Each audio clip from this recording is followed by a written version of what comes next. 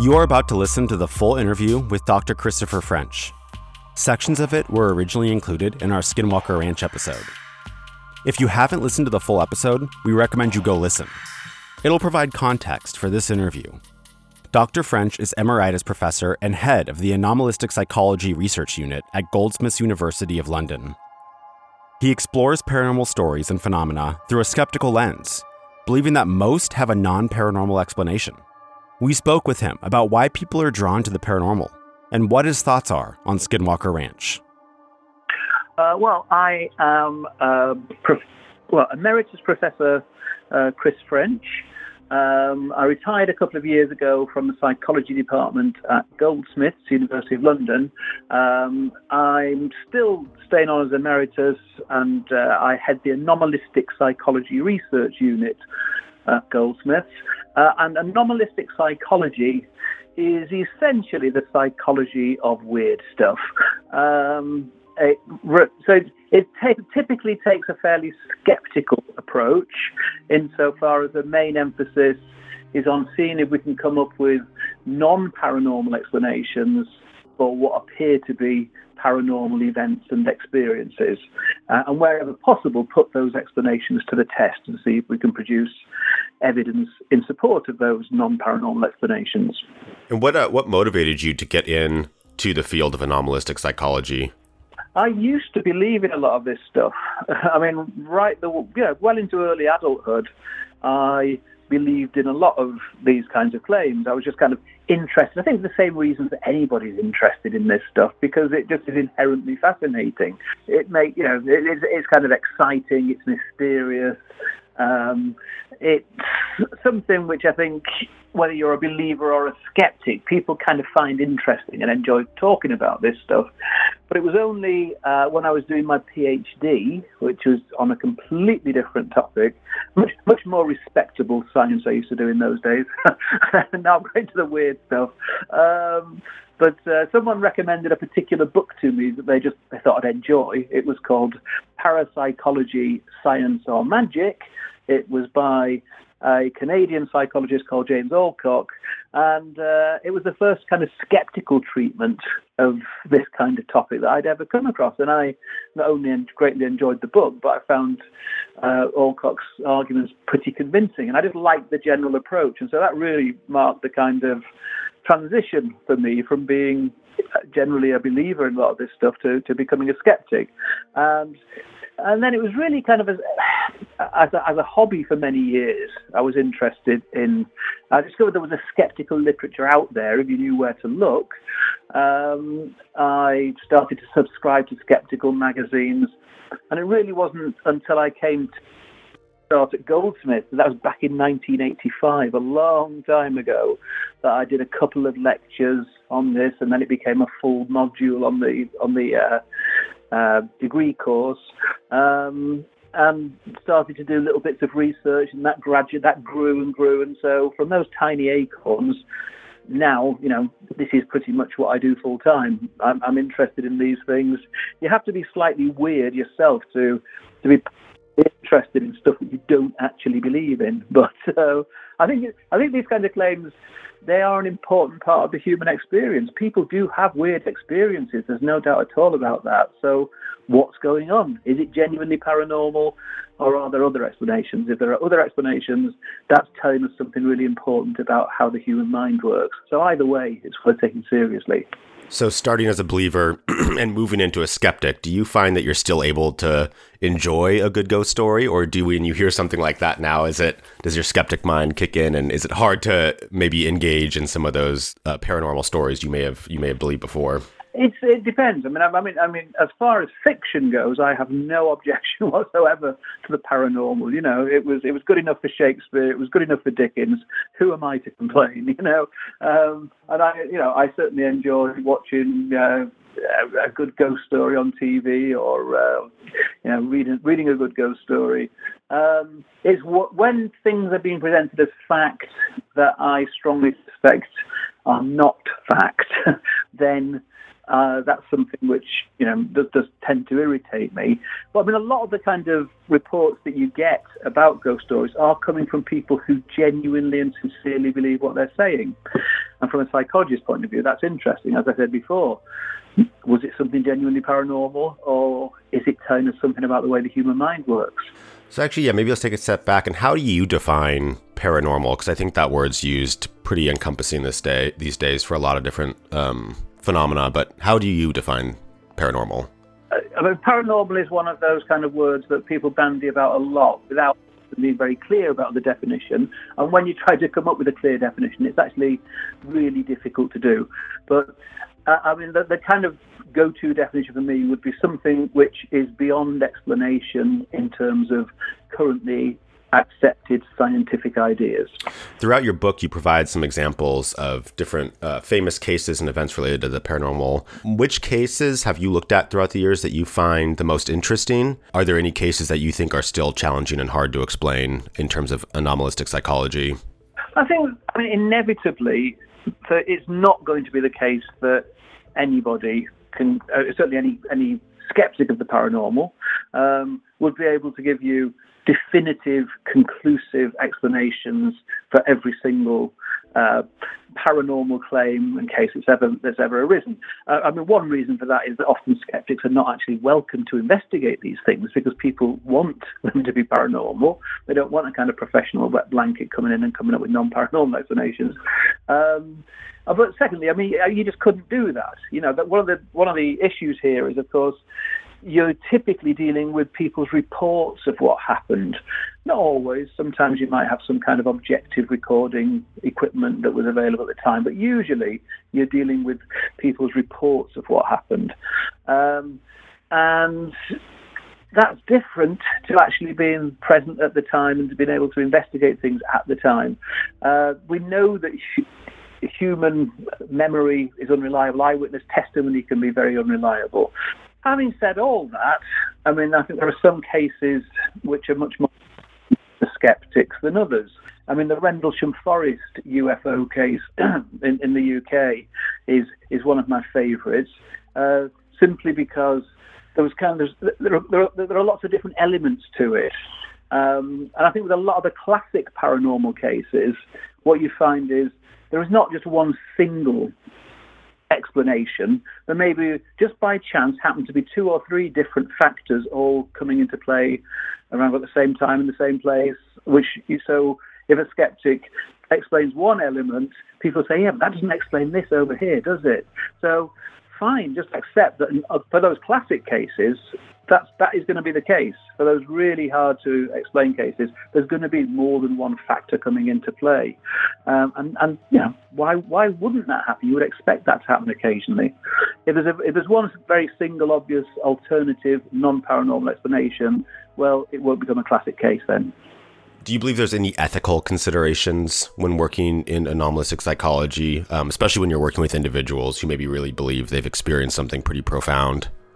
There absolutely are ethical implications because, I mean, I sometimes get sent emails from people who may be distressed by what they're experiencing. Now, I should emphasize, I'm not a clinical psychologist. Obviously, I know a fair amount about clinical psychology, but I'm not a clinical psychologist. I don't have the expertise to try to evaluate whether or not this person might need professional psychiatric or psychological help.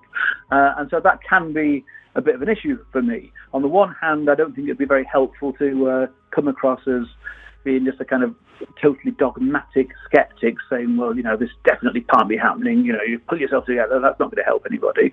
On the other hand, I don't want to direct someone onto someone else who is a confirmed believer who'll come in and say, oh yes, your house is definitely haunted. You know, you've got ghosts coming out of the rafters here. Because that's not going to help them either. What you need is somebody who has the appropriate training in counselling or clinical psychology or psychiatry, who will help them to deal with the emotional impact it's having without necessarily taking a position one way or the other regarding whether it's paranormal.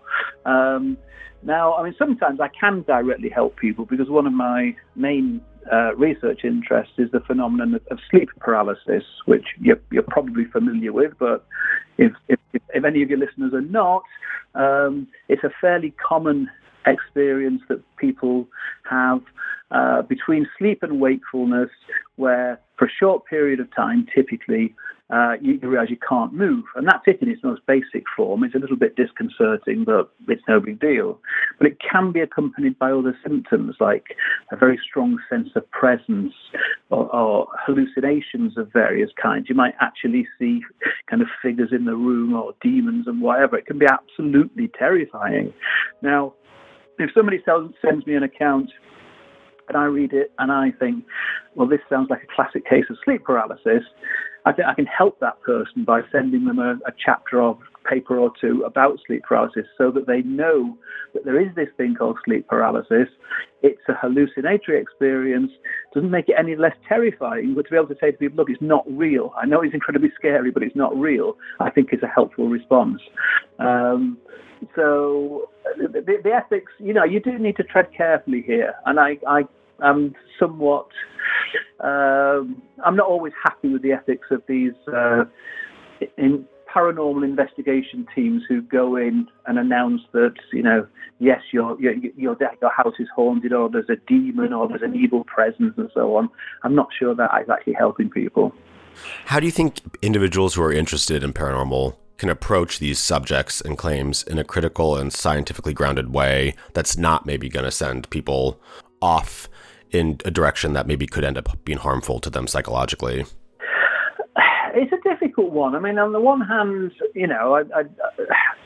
people have the right to go and do various. I mean, I think again, probably make a distinction between people who go into reputedly haunted sites that maybe even kind of invite that kind of investigation in, whether it's some kind of very old building or, in the UK, for example, the number of haunted pubs that we've got and stately homes and so on, we've got them coming out of our ears.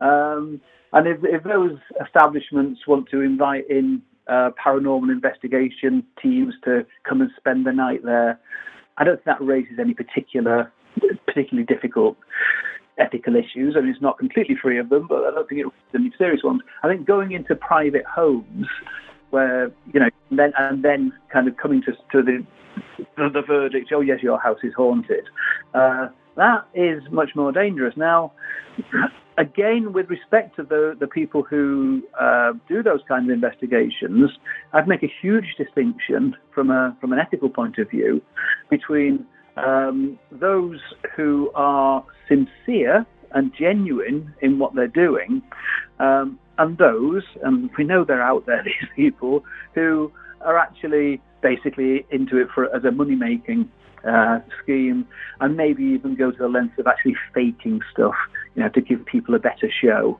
I mean, that clearly is for me, that's crossing a kind of an ethical line there.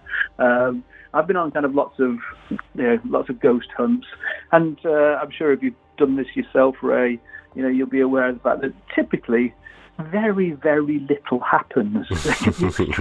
But at least then that nobody's faking anything, and that if anything did happen, you might have a little bit more faith in it. Yeah, I mean, basically just try and look for as many possible explanations of a non-paranormal nature as you can. I mean, I kind of now get more of a kick out of coming up with, some possible non-paranormal explanation for these kind of cases than a lot of people would get out of seeing a real ghost, or at least that's what they perceive that they've experienced. But again, as I said before, I think informed skeptics are a very weird bunch of people, and I happily put myself in with that group. How do you explain the allure for paranormal beliefs, and why do you think people are drawn to it, especially when I think a lot of the times having these beliefs can be, to your point earlier, like it can be kind of frightening if someone believes that their house is haunted. So why are we so interested in these stories, and why are we so interested in trying to, what draws people to them? I think for one thing, at a very superficial level, it's kind of exciting, it's thrilling. Why do people go and see horror movies that they know they're going to find scary? Why do people go on roller coasters? Although it's kind of scary, there's also, there's also a kind of thrill there that people enjoy as well. But obviously, not everybody enjoys it. People can be genuinely terrified if they believe that their own house is haunted and that things are happening that they don't understand. The reason for the kind of fascination, my own research tends to focus a lot on various cognitive biases, various kind of glitches in the way that we think and we process information about the world around us that might lead us to think we've had a paranormal experience when maybe there are alternative explanations. But I think just as important is the emotional side, the motivational side. Now, when it comes to ghosts, although we may find ghosts kind of a negative, frightening thing as a general concept, it does supply some evidence that death is not the end. And I think that is something that virtually all of us would like to believe. Whether you're a believer or a skeptic, the idea of your own mortality is something that we generally are not very happy about. And we're certainly not very happy about the prospect that when our loved ones die, that's it, we'll have no further contact with them at all.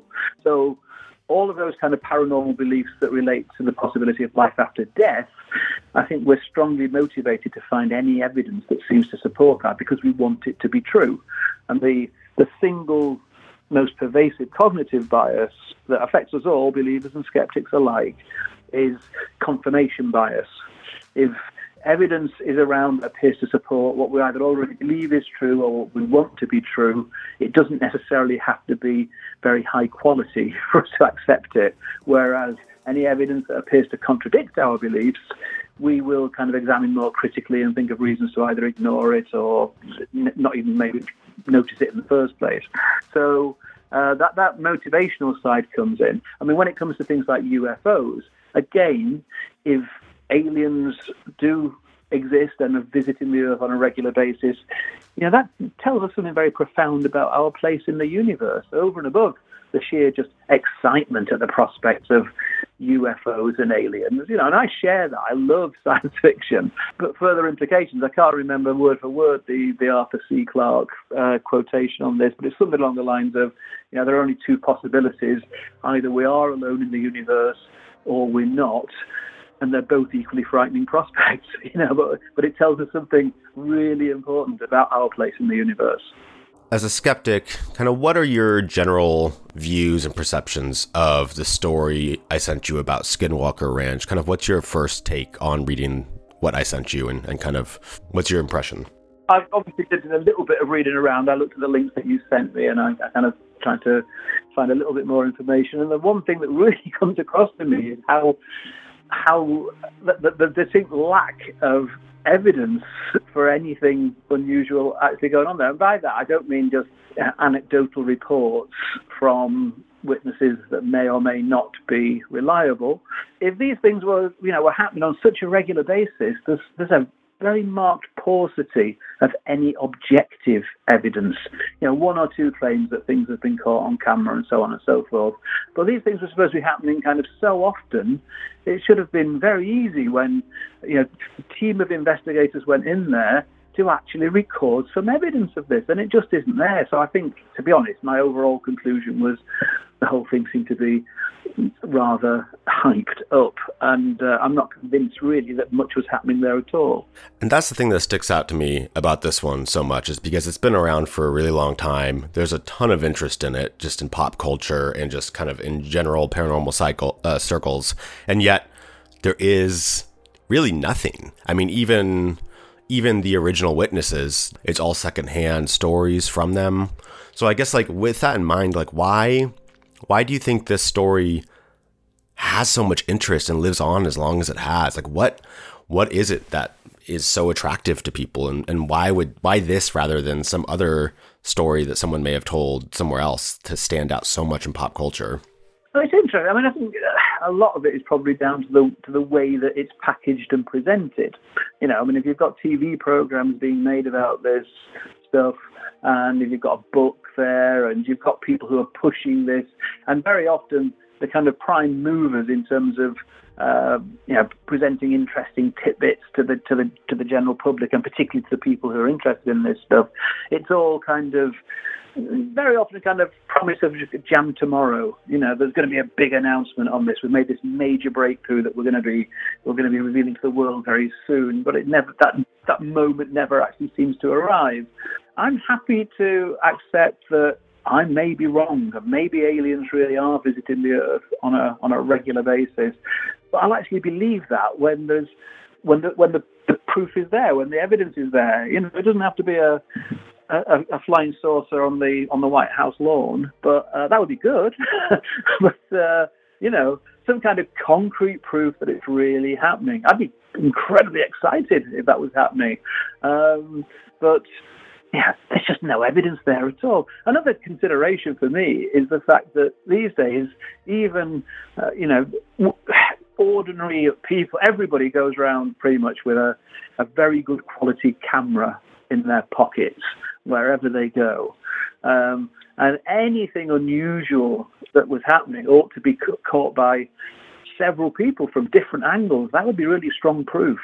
But you typically don't get that, and I have to say that on those odd occasions where somebody presents some evidence that looks like that, then obviously it takes a little bit longer to debunk. It often turns out to be something that's been produced by readily available software that can produce very convincing looking fakes. It's more difficult to debunk that stuff, and it may be that eventually somebody will catch something definitive on their mobile phones, but it just doesn't happen. And with respect to Skinwalker Ranch, there just seems to be next to nothing, despite all that investment of resources, time, money. There seems to have been very, very little payback. So from your point of view, with the claims being made at Skinwalker Ranch, what evidence would you need to see? I know you mentioned there's no photos, but if you saw a photo of something from Skinwalker Ranch, would you believe it? And so and if not, kind of what level of evidence would you need to be convinced that the claims are supported from the story? I mean, it would depend very much on the nature of the kind of evidence. If it was video evidence or film, then I wouldn't. I confess I wouldn't immediately say, "Oh well, right, that's it. Then I was wrong." Would wait for somebody with more expertise in analysing, especially fake footage. I mean, because we know that happens. The whole history of photography and is bound up with the history of psychical research right from the year dot. And we know that there's a lot of fakes out there.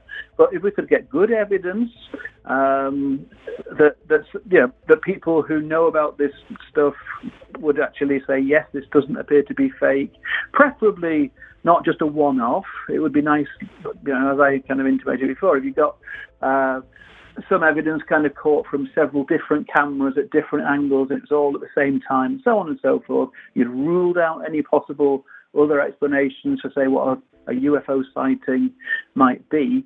Then I would take that at least very seriously. Ideally, of course, actual communication with some kind of alien life form would be the icing on the cake. But maybe that's not going to happen. But I'm kind of open to being convinced if the evidence is good enough. And one thing about UFOs as opposed to ghosts and claims relating to life after death is that arguably, whereas some claims relating to life after death would really need the scientific worldview to be drastically revised, because it just, there's no room in our current understanding from a materialistic science point of view for things like souls and spirits and so on.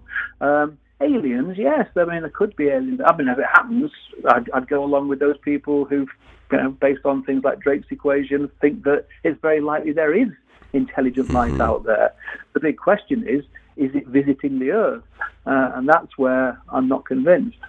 Reading the book about this story and hearing interviews with people who say they've had experiences at this location, a lot of the times the explanation they give for why there is no evidence is that this is some intelligence that is able to avoid being captured as hard evidence on photographs, video, whatever measuring devices they may have. Kind of what's your response to that claim that there's an intelligence that can just avoid capture of evidence?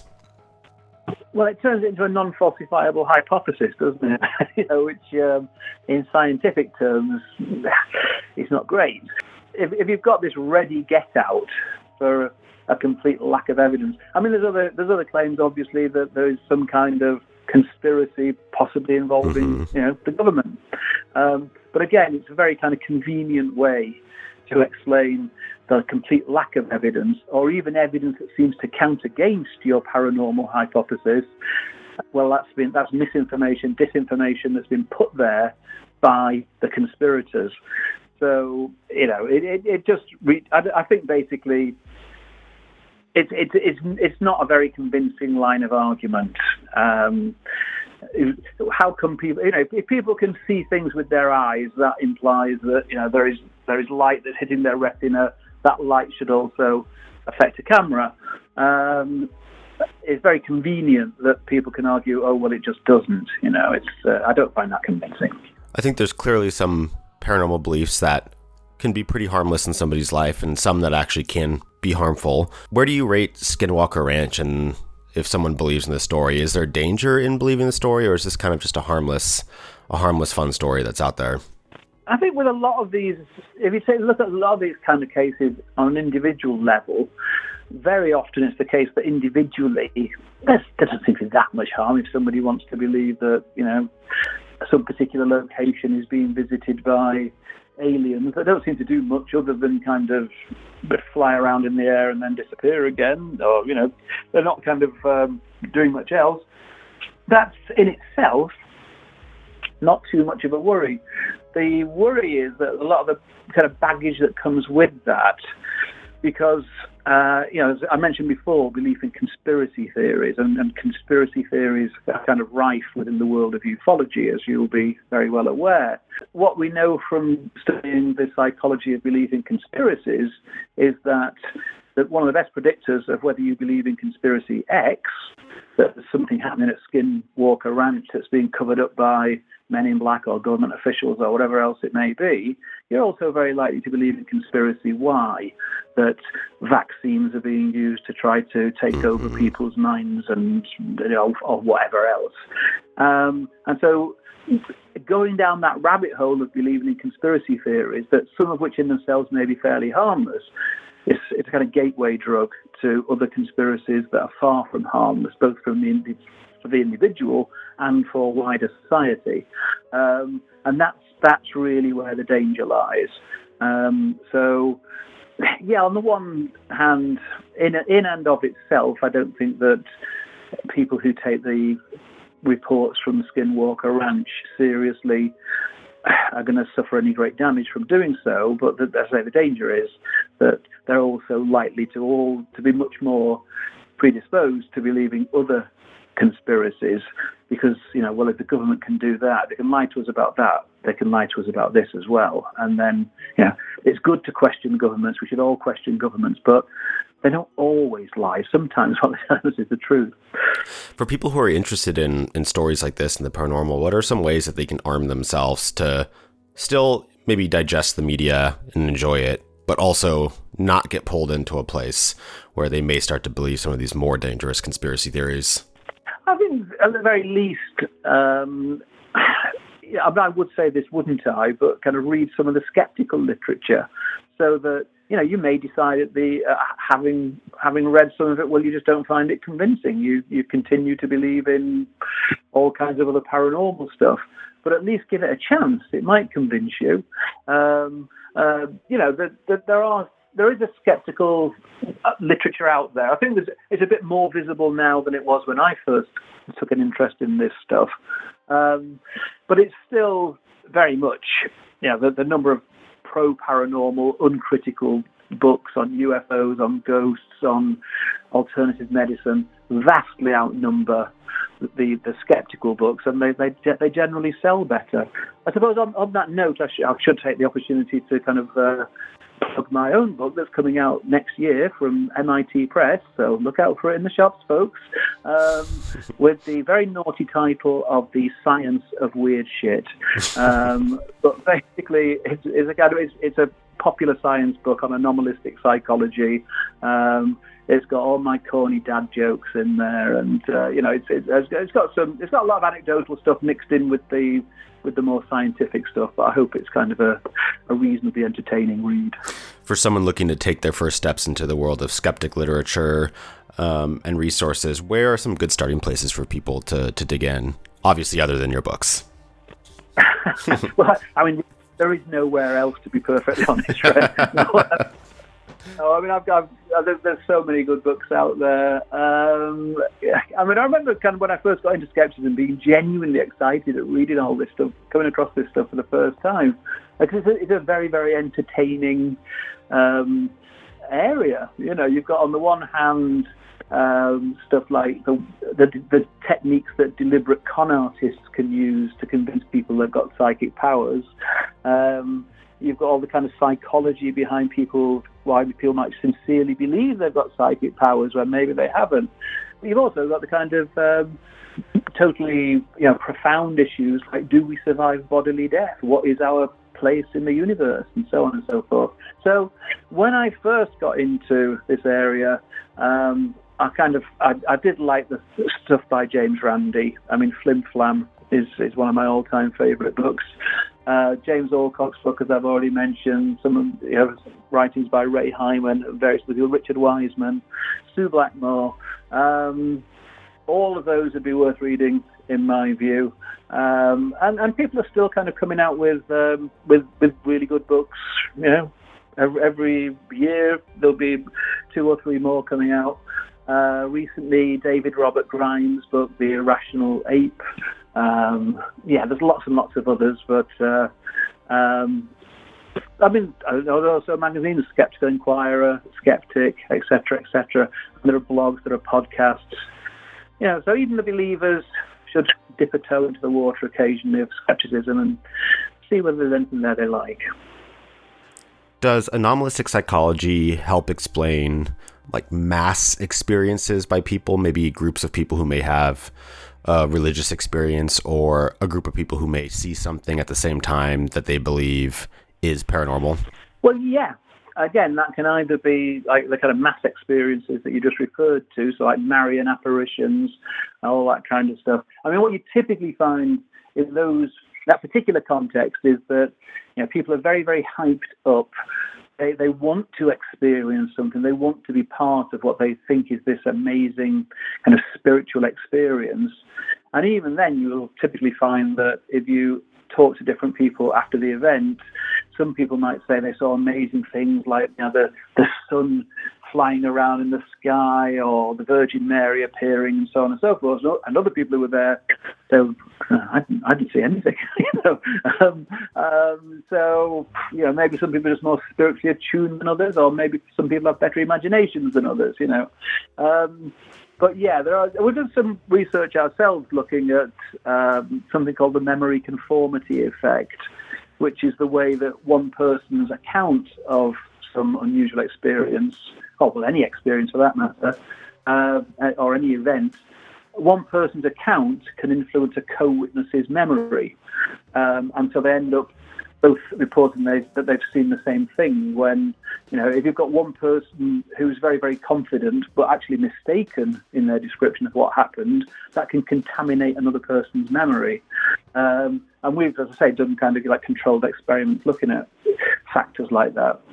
So Skinwalker Ranch eventually was turned into a reality show that I believe is still running to this day.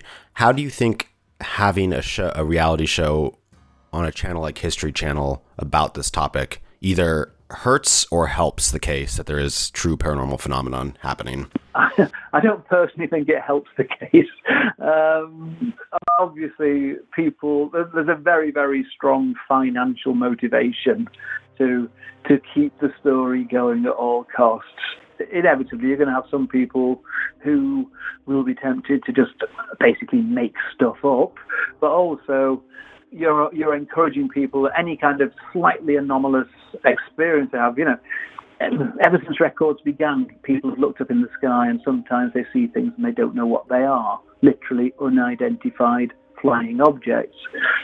It doesn't mean ET necessarily, but we all immediately make that connection now. It's quite interesting that we do. But if you're basically on the lookout for anything that might be anomalous, a patch of flattened grass, might that be where a UFO landed? Well, it might be, but it might also be where a cow's laying down. It could be a lot of things, If you, as I say, if you're in a situation where you go in desperate to find anomalies and on the lookout for them, then any ambiguous kind of stimulus is interpreted in terms of that paranormal context, even though in fact there may be much more mundane explanations. Do you think anomalistic psychology can be applied outside of kind of our modern paranormal stories to even the development and persistence of like ancient myths and folklore throughout human history? Well, yeah, I think so in many ways. I mean, one of the factors that runs through, one of the themes, I should say, that runs through anomalistic psychology is the fact that we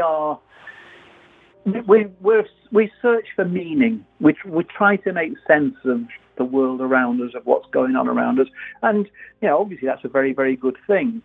But we sometimes see patterns in what is actually randomness. We sometimes see meaning and significance where we shouldn't. We sometimes overplay it. So although on the one hand, obviously, that drive to make sense of the world around us is the very drive behind science and our scientific understanding of the universe, it's also the driver behind us sometimes thinking that we see things and meaning and universe when it isn't really there. So it's the same drive behind belief in conspiracy theories, behind a lot of paranormal beliefs where people are putting 2 and 2 together but they're making 5.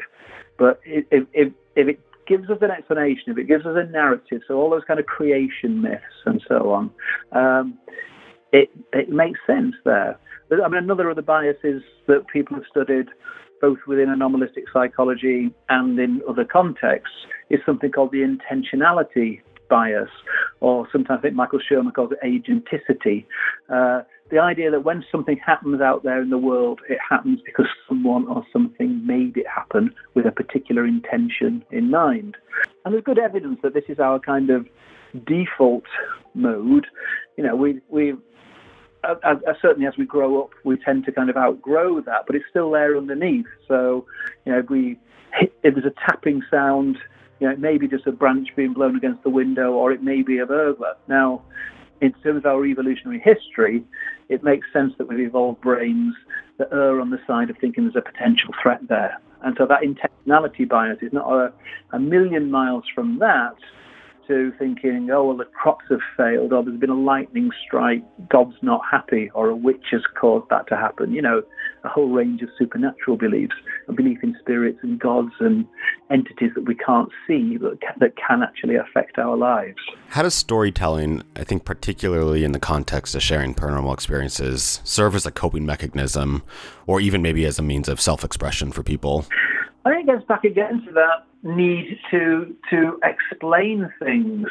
We take an awful lot for granted in our everyday waking lives because most of it doesn't really need any kind of great explanation. We're used to the way things work. We know how to behave if we walk into a restaurant or a shop, and most of that doesn't really take any great processing. It's just day-to-day life. It's only when something kind of unusual or anomalous, something that needs explaining, then we pay attention to it. We try to, we want to try to explain it in some way. And whereas some people have a kind of a stronger desire for there to be explanations in terms of unseen forces and the spirits, the whole kind of paranormal view of the way things work. Others are more inclined and to try to come up with naturalistic explanations. And yes, and I'm an example myself. I've gone from one way of thinking about the world to another one. If anything, I've kind of written about this. I used to be a believer. When I first discovered the joys of skepticism, I think I held some views that were much more negative about paranormal beliefs than I now hold. I've kind of come back towards the middle ground. And I'm always, I should put this on my gravestone, I'm always saying I could be wrong. I am open to new evidence coming along that will convince me. But for the time being, I am still on this side of skepticism. As we move more into the modern age, and we are armed so much more with like recording devices like cameras and audio devices that should be able to capture this phenomena, but seems to continuously not produce very convincing evidence. Do you think that people's belief in the paranormal will wane over time, or do you think these stories will always be with us? I'm pretty convinced that belief in the paranormal will always be with us. I think the way that our brains have evolved makes us predisposed towards certain kinds of beliefs and interpretations of what's going on in the world around us. And I basically, to that extent, I think it's kind of, these predispositions are kind of hardwired in us. We can train people to be more critical in their approach, and that does have an effect. But no, there will always be, I think, paranormal beliefs. There will always be religious beliefs. People do take comfort from these beliefs. They do get something back psychologically positive from these beliefs, whether they're true or not. And then as a final question, any kind of just final thoughts or takeaways for people listening on the claims at Skinwalker Ranch that you think should be considered? When it comes to Skinwalker Ranch, I just have not seen any convincing evidence that there's anything that needs to be explained. We've got kind of lots of anecdotal evidence from sources that may or may not be reliable. There are certainly kind of factors that would lead people to want to kind of keep this legend running. But, basically, the bottom line for me would be, well, just show me some hard evidence. And that doesn't seem to be there. If you enjoyed this episode, please leave a review on your favorite podcasting app. It helps get this content in front of more listeners, which means we can produce more episodes more often. Visit our website at www.strange-phenomenon.com for a full list of sources and more episodes. You can follow us on Twitter and Instagram at strange_phenom and on Facebook at Strange Phenomenon, all one word. Strange Phenomenon is hosted by Ray Tarara. It's written and produced by RJ Blake and Ray Tarara. Theme music by Tara Monk. Additional music provided by Sergei Cheremizanov.